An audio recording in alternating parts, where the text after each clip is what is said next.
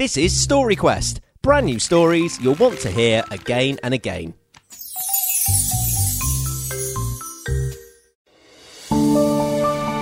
Discovering dinosaurs.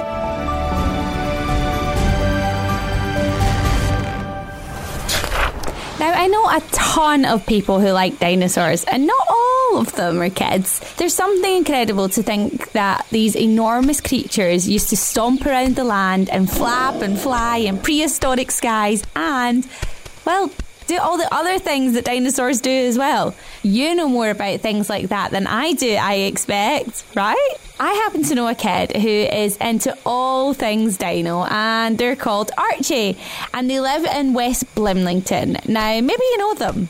You do? Oh, brilliant. That's amazing. It's a pretty nice place. Now, Archie had read a ton of books about dinosaurs and watched videos galore, and pretty much no one else they knew could name as many dinosaurs or tell you about what they ate and where they lived and when. Well, you get the idea.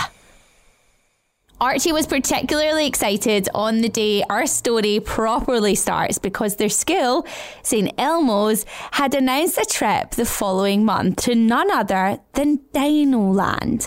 Now, Archie wasn't silly enough to think that there would be actual living dinosaurs there.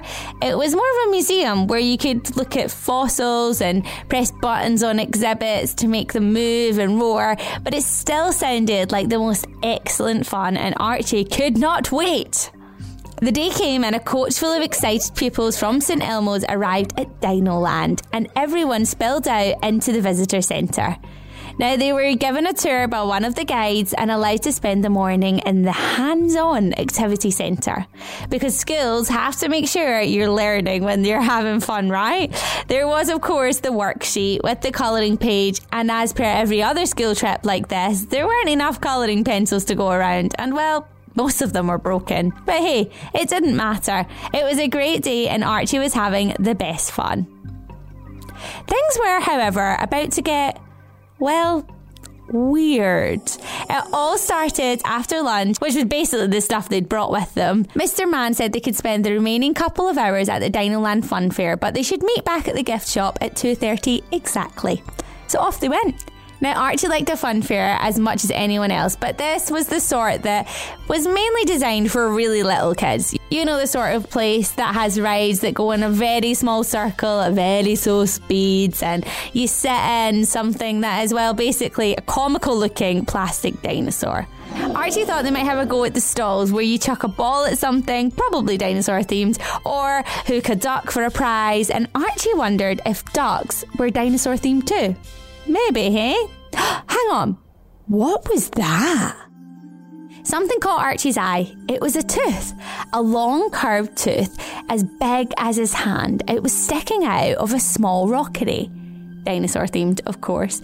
And he could see it white and glinting. A dinosaur tooth. But this was no fossil. It was bright and shiny, not grey or black. Could it be plastic? Archie reached out and felt the tooth cool and hard in his hand. A strange breeze picked up. Instead of candy floss and donuts, the air was filled with a fresh, lush scent of grass, and the sun seemed to shine more brightly. Brighter and brighter, and then... pop! When they opened their eyes, everything had changed. Archie couldn't quite believe what they were seeing. The fun fair had disappeared, and instead a wide field appeared where before there had only been grey tarmac. Tall trees waved in the distance of a sort that looked kind of familiar, but also rather strange. And rather like that scene from a certain field, Archie blinked and rubbed his eyes, and a Brachiosaurus, yes, a Brachiosaurus, appeared in the distance, lumbering towards them. Now, this is the sort of thing that no one is really prepared for. We just don't tend to get a face-to-face situation with a Brachiosaurus, but that seemed to be what was happening, and so Archie, very sensibly, began to run. Hey, said the Brachiosaurus, come back. I'm not sure what was more surprising to our hero, seeing an actual dinosaur or realising it could talk. Archie came to a sudden halt and turned to the ginormous dinosaur. It seemed to be smiling? Dinosaurs can't talk, he said. How would you know? Observed the Brachiosaurus. Anyway, I'm Barry. Pleased to meet you. He raised an enormous front leg as if to shake hands, and then, realising how silly this looked, sheepishly put it down again. So on top of the shock of seeing an actual dinosaur, then finding out it can talk, now finding out it has a name, and the name was Barry? This was turning out to be quite the day. We've not had a child find us for ages. Hey, Kevin! Kev! He bellowed over his shoulder. And an approaching swooshing sound signalled the arrival of what? A pterodactyl? You're right, Barry. Oh, hey, it's another kid. Brilliant. Kev the pterodactyl was quite excitable and flapping around Archie's head, practically knocking them over. Barry made a happy snorting noise and bellowed once again, Sandra, come here! Of course, Sandra turned out to be a Tyrannosaurus Rex. Of course she did. Bounding towards the group, similarly delighted to have company. She spotted what was in Archie's hand. Oh, you found my tooth. I wondered where it went. Cracked at eating a very tough armadillo. So annoying. Curling her lip, Archie could see the snag where the tooth had broken off. Archie gingerly held it out as she waved him away with her little arms. You keep it. No use to me now, is it? Now, Archie knew quite a lot about dinosaurs, as I have said, and if we put to one side the whole talking and having names thing, something else needed saying. How come you're all here at the same time? You lived in millions of years ago. This was directed at Barry. And you were much later, and it would have been like 6 million or so years before you appeared. Well, you shouldn't be around at the same time as us either, called Kev. Nobody likes a smarty pants, said Barry with indignant look. The kids made a fair point. Usually no one notices that bit, said Sandra. She bowed kindly towards Archie and said, we don't know everything there is to know about the world just yet. And wouldn't it be boring if we did? Then she winked before shrugging. To be honest, we don't really know how we all ended up here. I was just terrorising some peachable deer-like creatures, and there was a loud pop, and well, here I am. Now, I think about it, and I don't think I spoke much back then. Peaceable deer-like creatures are usually too busy running like the clappers to stop for a chat. Maybe some sort of magical portal? Wondered Archie. Well, it is what it is. Want to have a look around? We find kids who turn up here usually pop back to where they came from after an hour or two, so you don't want to waste any time. But we'd be very grateful if you could, Sandra mimed zipping her jaws. Not easy with short arms, but Archie got the gist. Keep it a secret? Sure.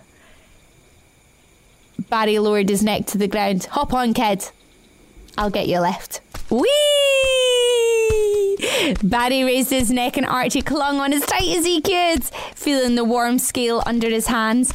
Into the forest they went with Kev flapping ahead and Sandra bringing up the rear. There were calls and crackles for the forest creatures, scampering beetles to calls of birds like creatures in the higher canopy. It was warm and humid, and Billingham felt like a very long way away, let alone St Elmo's and their best friend Coco. Barry introduced Archie to his herd, who were chomping contently on the wide green plains, and lifted Archie to see where Kev and his family made their nests. Now, Sandra said she would have introduced them to the other T-Rexes, but they were, well, a little bitey, and it was probably safest to give them a swerve. It was all like a bizarre and wonderful dream, and Archie found that the time passed so quickly. Archie could see that it was beginning to get a little dark, and checking the time, could see it was nearly 2:30. Oh no! They must have been in this strange magical place for ages, and almost as if the universe was listening, the world around him began to shimmer and fade. Looks like you're off. Thanks for dropping by, shouted Barry. Thanks for the tour, Archie shouted back, as the world disappeared in a pop, and they found themselves back in front of the fun fair at Dino Land. The wardens were beginning to look up, and Archie could see the coach pulled up with the school kids from St Elmo's lined up ready to get on board for the trip home. There you are. Where on earth did you go? Said Coco. Mr. Man was looking for you. You missed out on the gift shop. That's the best bit. Oh, and it looks like you did get something. What is it? Coco had seen the glistening tooth in Archie's hand. A fossil, right? Now, Archie was desperate to tell Coco all about what had happened, but he'd made a promise to Barry and to Kev and to Sandra, and they wanted to keep it. And it wasn't actually, in fact, a fossil at all. It was just a tooth, a real T-Rex tooth, admittedly, and probably one of the rarest things anyone had ever owned. So Archie figured it would be safest just to not say anything. Come on, let's go. We've got a window seat. In the days and months that followed, Archie wasn't quite sure what had happened. Had they gone through a portal and seen the dinosaurs for real? Or was it some sort of dream? The glinting tooth had gone into Archie's special box of special things. That was proof, wasn't it? But hey, talking dinosaurs with names? Really? But as Sandra had observed, we didn't know everything there was to know about the world just yet. And wouldn't it be boring if we did? And that thought made a lot of sense. And that's the end of our story, made just for you. I wonder what else you'll find in Dino Land. Wouldn't it be fun to visit?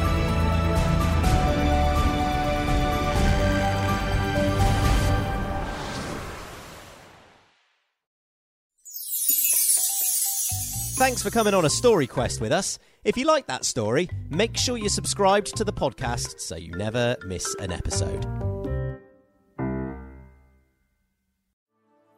Alright, it's got some amazingly pink and white flowers.